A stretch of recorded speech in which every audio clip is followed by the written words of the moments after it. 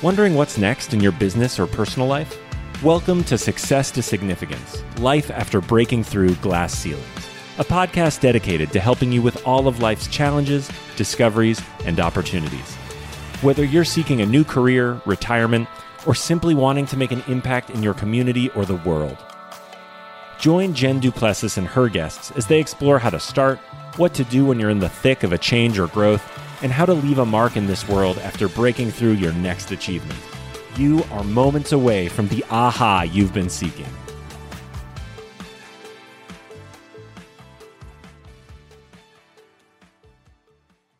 Hi, and welcome back to Success to Significance. This is Jen Duplessis, and I have a very, very special guest today because I've known Christina Berweri for, 15 years, maybe. We've been around in the same space. That's really sad. But I have a very, very special guest, and she is someone who's in my local area. I'm like in my hometown. And, you all are going to be so surprised at what she has accomplished. The glass ceilings that you have exceeded past are just a crazy amount. So I can't wait to dive in. But first, let me tell all of you about her. She is the president and CEO and the sole owner of the Washington, D.C. metropolitan area's largest luxury transportation provider. That is a mouthful. She has a fleet of beautiful limos. Let me put it that way. A beautiful fleet of that. She is innovative in her business, and I can't wait to ask questions about this, especially about her strategies over the last 2 decades. Does wedding transportation. She has expanded into business, government contracts, group transportation. We're going to talk about all of that. Shuttle contracts now, and for those of us in the area, her signature wine tours that we see all over the place in our beautiful Washington, D.C. area wine country. She implements the latest technology trends, which I'm really excited to talk to you about. Really, really excited because we have a tsunami of tech that's coming in. I want to see how that applies to your business.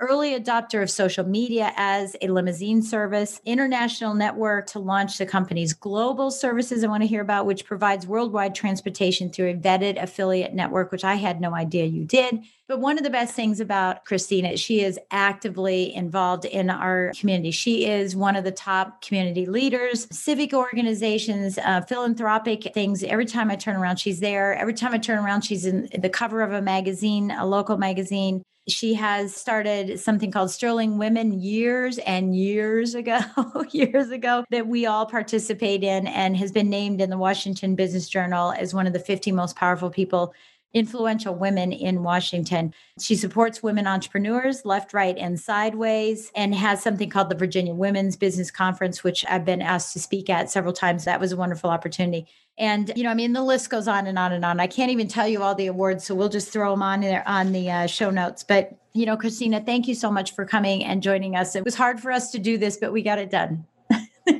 Yes. Well, thank you for having me. Of course. I'm excited. So I want to go back. I want to really start where this started. And a lot of times I'm saying, tell me your story. I tell people, tell me your story. But I know there's something very unique about your story that I've heard over the years, but I want to hear it from you about how does this beautiful woman get involved in a fleet of limousines? And I remember way back when Rustin Limousine was just starting out. And how do you get involved? How did this all happen that you got involved in this massive limousine service?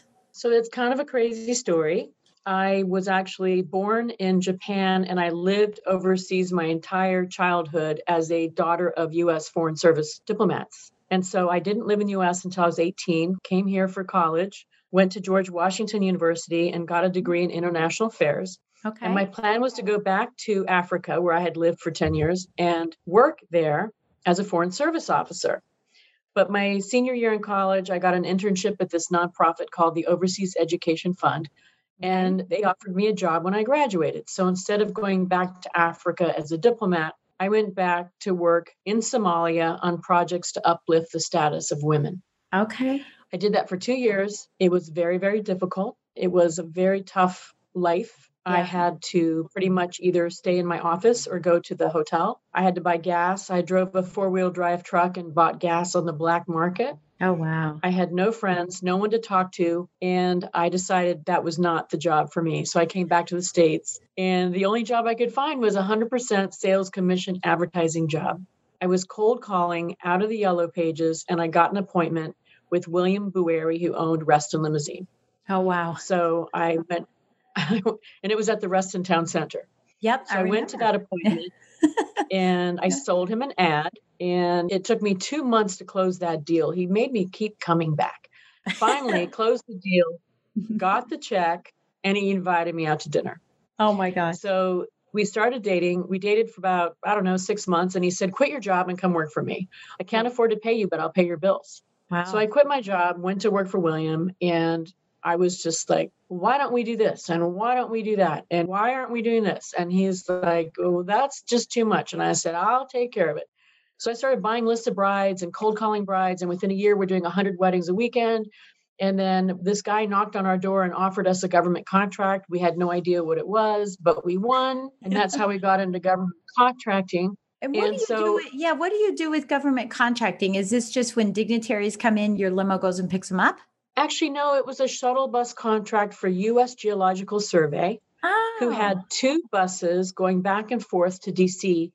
every day, connecting their Reston facility with their Department of Interior in Washington. Oh, okay. So once I won that contract, I thought, well, there have to be more of these. Yeah. And I started researching government contracts. And for the next 10 years, I won every government contract that I bid on. Because no one else was doing it.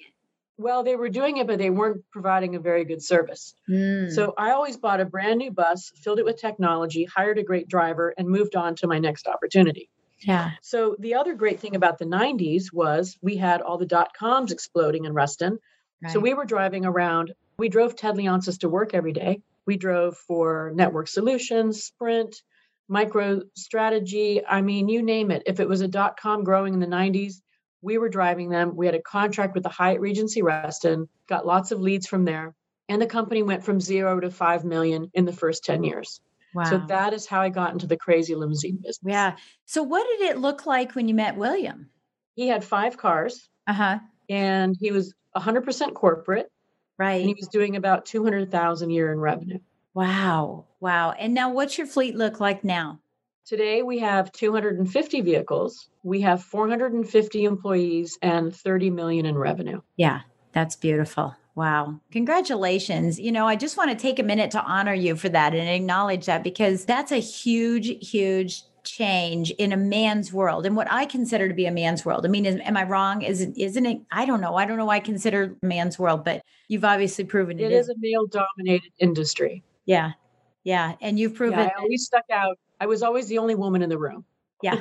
Yeah. The token woman in the room having that conversation with all those people. So, you know, when you look back on that, and let's talk about breaking through some ceilings, right? You obviously broke through some financial ceilings, and then you broke through the gender ceiling of saying that it was a male dominated. What are some other challenges that you had as you made that transition? Because people that listen to this podcast are thinking about they're transitioning out of a job, you know, like going from being a corporate job into being an entrepreneur, or they're thinking about having a side hustle. And there's always this fear of making that move. So what are some of the other things that you could embark on us that you learned that are lessons that you'd like to share?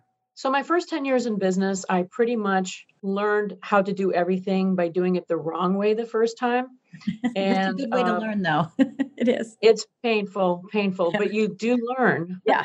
Yeah. And you don't want to make that same mistake twice. Yeah. My second 10 years in business, I decided I wanted to educate myself and make myself a better leader.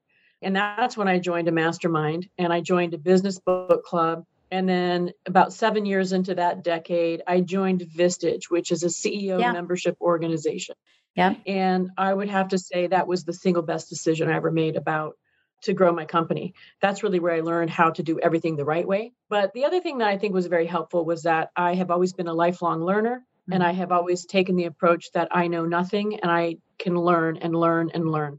I am always reading. I'm always taking classes, seminars, webinars, trying to make myself a better person. And I think that's important. If you want to grow a business, if you want to improve your standard of living, you have to be a lifelong learner, and you have to be open to new ideas. And back in the day, I jumped into social media and I just played around with it, and very soon became an expert and was being asked to speak on panels about social media just because I had tried it out. Yeah. Basically. Yeah. And I had had some early successes with social media that were fantastic. But the other thing I've noticed, and I don't know if your audience is mostly women or if it's men and women, Both. Yeah. but it's both. Yep. So the other thing I noticed with women, and that's why I started the networking lunch for women, was that women are capable of way more than they think they are capable of. Mhm. I feel that most women lack confidence. Yeah. And so by creating this monthly networking lunch for women, I tried to create a community where people can come and feel safe and find whatever they need in the room. You know, if they're looking for a friend, they're going to find a friend. If they want someone to help them write a book, it's in the room. If they want to lose weight, or if they want a business coach, or if they want a psychiatrist, whatever they want was in the room. Yeah. What was different about Sterling Women was that we don't have membership dues. Yeah. And so there's no agenda. And the agenda is just pure women helping women. I hope that will be my legacy, that I started that group and that it was very successful and it's still going great Yeah. today. And, yeah, I know. And, and I think you were a leader in that. You saw that before it became the whole women movement that's happened, because I don't even remember when it was I spoke there. I mean, it's definitely been around for a while. And it was so new. It was so different to have a group of women and really to find, for me, what I wanted when I came there, because, everybody comes there for a different reason. I was looking for women who were serious about their business, and there are people that are just having fun too, and that's okay. But really, for me, it was finding people that were serious about their business, because I'm a serious businesswoman. And feeling alone, I think feeling that you don't have anybody to do this. And when you mentioned the mastermind and Vistage and all of those things, being a life learner is fantastic, because I'm that too all the time. We're always reading and we're always learning, but it doesn't help if we're not surrounding ourselves with people that are just like that, because then we have all of these point of views and all of these blind spots that we just still can't see even when we're learning. Right. We're learning and we're sitting in a little island by ourselves. So, I think that that's probably something really good, is that everybody in a mastermind can tell you or see the blind spot that you have. And you're thinking you're going to go down one road and they're saying, no, that's probably not the right road. Let's make sure you go down the right road. So I think that's really important. I just want to hone in on that and make sure everyone understands that don't do it alone. So whatever it is, whatever mechanism, mastermind, coaching, whatever, make sure you don't go it alone. And I think that's probably one of the key factors. So what do you think drives you to do what you're doing today, that you've stuck with it this long? Is it financial growth? Is it helping your employees? Is it the community? What do you think it keeps you going in your business right now?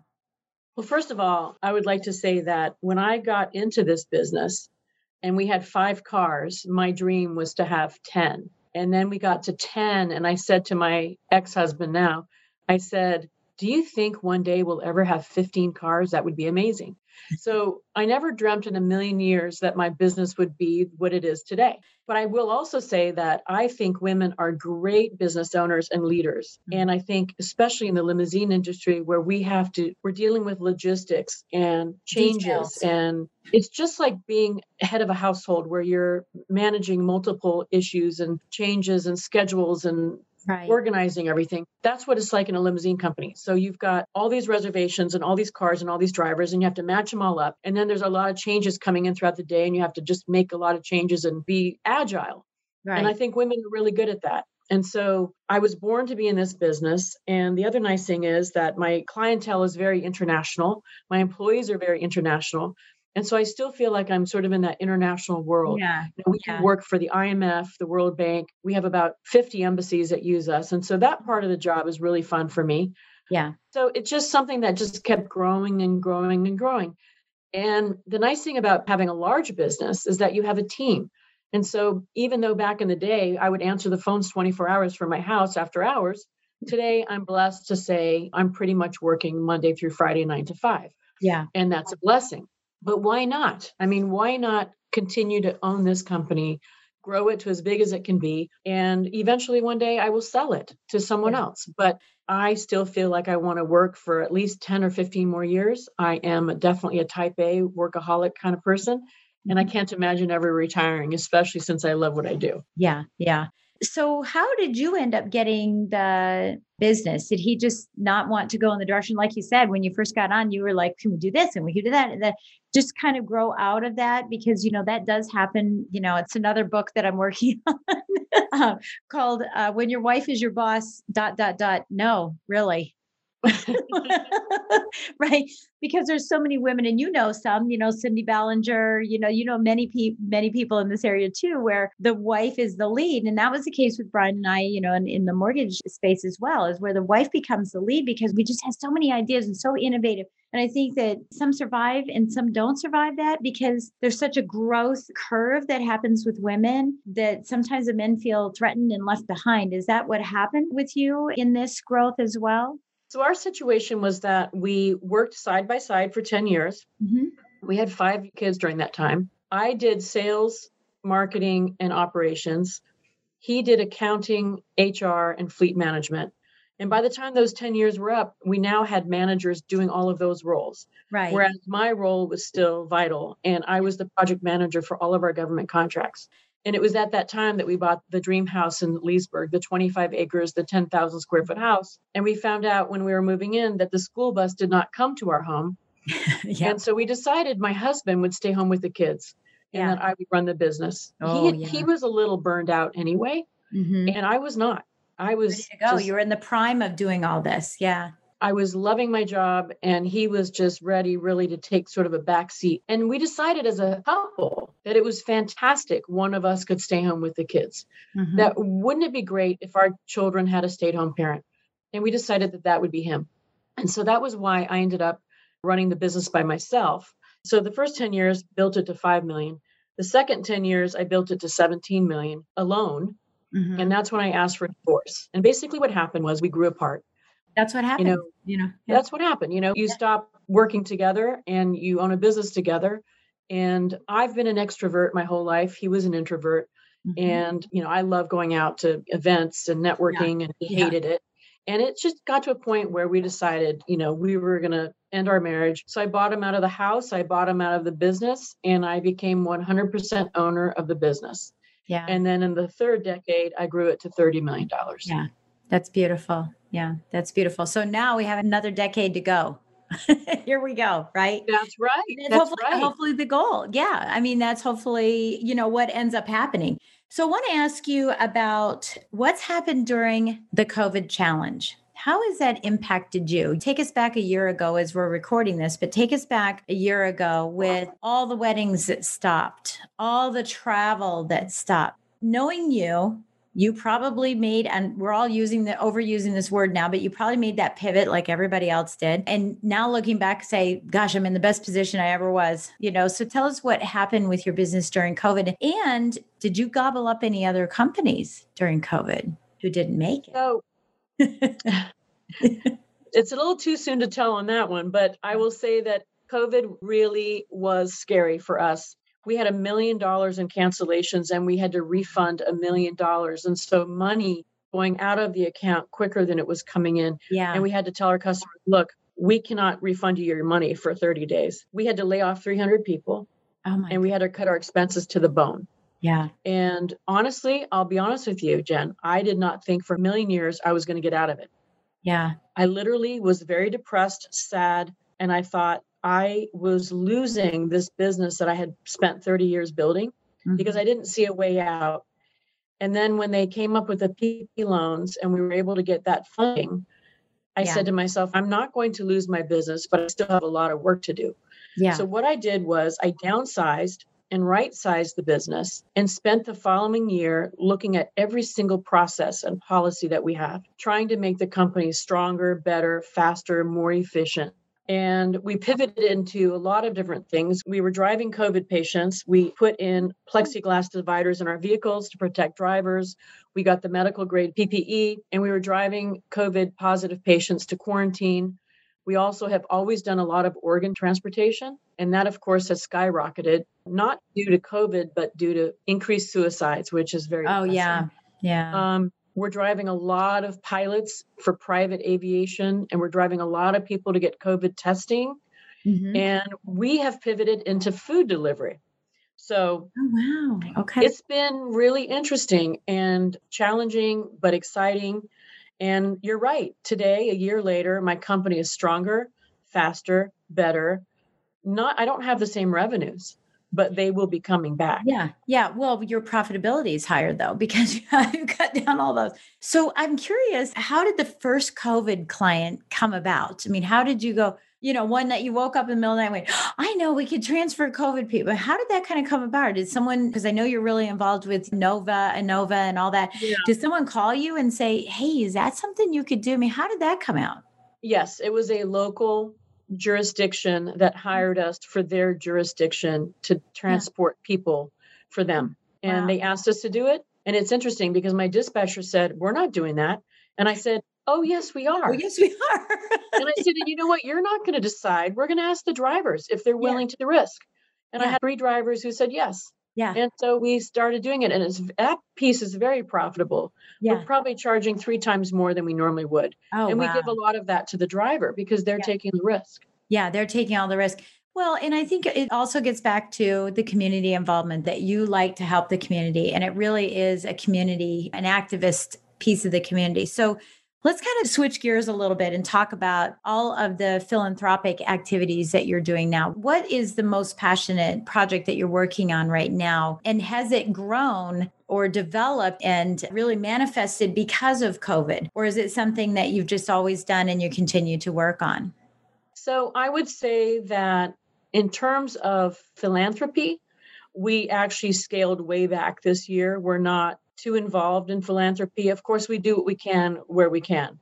Right. But leading up to the pandemic, Rest Limousine has always had a mission to help sick kids. And the reason why we did that was because I couldn't get pregnant for 5 years. And then I was blessed with 4 healthy children. And so Yeah. I wanted to give back. And so we used to always support the Make-A-Wish Foundation, the Mhm. Children's NIH, any charity that helps sick children, we would always support. We were given a lot of publicity for that, which led us to believe that we should expand our giving to any groups that need help. And my business is seasonal. We're very busy in spring and fall. So in Right. the winter and summer, when I have vehicles just sitting, it's a great chance to donate them to organizations that need transportation, whether it's Wounded Warriors or every Christmas we take these seniors to Alexandria to get free dental work, things like that. And we've donated to summer camps for underprivileged kids. But I think my number one passion with philanthropy has to be 100 Women Strong. Yeah. It is an organization in Loudoun County founded by Karen Schaufeld. Yeah. And our organization helps women, children, education, health, and housing. Yeah. And what I love about that group is that Karen not only is a huge giver to the community, she has found a way to attract other people to do the same. Yeah. And I believe we're up to 65 members. So that's Wow. 650,000 a year. I know. And I actually thought you were probably over that because was asked to apply to that years ago. And now that I'm in a different space, I was saying, I wonder what's going on with 100 Women Strong. But I actually figured we were past that. Nope, we're at about, I think, 65 members. And when I joined, we were only at 18. Yeah. And I've been a member for 12 years. So what I love about that group as well is that those ladies put in the time to really figure out where the greatest need is. Mhm. And they've had a huge impact on our community. Because, Loudoun County, where we live, The in wealthiest, country, yeah, and the we all wealthiest county in the country. Yeah. we don't like that because it makes it sound like everything's perfect here. And it's not. We have homeless people. We have Homeless abused children. women. We have Homeless children. homeless children. Yeah. We have so many problems, and our community is very expensive to live in. And Yeah. so there's a lot of people that struggle to pay their bills. And even our food pantry cannot keep food on Yeah. the shelves. So the stigma of being the wealthiest is not so great. And I told the ladies, I said, I wish we were known not for being the wealthiest, but for being the most philanthropic. And Yeah. let's not have all those problems in our county, and let's find ways to make it better. Yeah. Yeah. I love that. Did you ever get the chance to meet Frank Shankwitz from Make-A-Wish? No. With the donation. Okay. He was a No. friend of mine. He just passed away about a month and a half ago, or maybe 2.5 months ago. Not COVID related, thank goodness. But I was fortunate enough to be able to be at the opening of, I always call it the premiere of the movie about his life, The Wish Man. with him, and then got to go to his ranch and have a big barbecue afterwards. And it was so fun. And he's been on this podcast. Matter of fact, That's fantastic. People I interviewed on this podcast. Yeah. Really, really great man. I love the work that he has always done. And, he started working with wounded warriors. He started moving into that direction and really growing that. And so that's somebody that we're going to miss dearly over this time. So what does the future look like for you? What's going forward? Obviously, with your business, you want to continue to grow your business, but what do you see as your future, another 10 years from now, as you continue to break through these ceilings of different things that you're accomplishing when it comes time to retire? So right now, my goal really is to sort of stabilize my business. We're very busy right now, and we see that we're going to grow back to that other level pretty quickly, which when you go down and then you grow back quickly, it brings in a lot of additional stress and problems. Right. So my job right now is going to be to figure out how to get back to 30 million and more in the least stressful way possible, whatever that may be. Yeah. Well, and that's, it's a COVID reset. I think it's a reset for everybody, right? Because, everybody was doing great all across the country and everybody's doing great. And there was no time to look at what you need to be looking at to go to the next level. So I have the infrastructure and the debt of a $30 million company. And therefore, to be financially stable and for my banks to be happy, I have to get my revenues back up there, which I am sure will happen in the next 18 months. Yeah, just with osmosis of things happening and we're opening back up. Yeah. But there are so many interesting things going on in my industry. Like, for example, there's driverless buses. Yes. There is all sorts of technology that are making it very interesting to be in transportation. Yeah. In fact, one of my customers has now asked me to, instead of running regular routes around in circles all day long, they're asking us to provide on-demand service in buses. And it's a university, by the way. Yeah. So it's exciting to me that a lot of our customers are embracing some of these new technologies. And I know that will continue to make my life and my company very dynamic and innovative. And it's exciting. And so there's plenty of opportunity.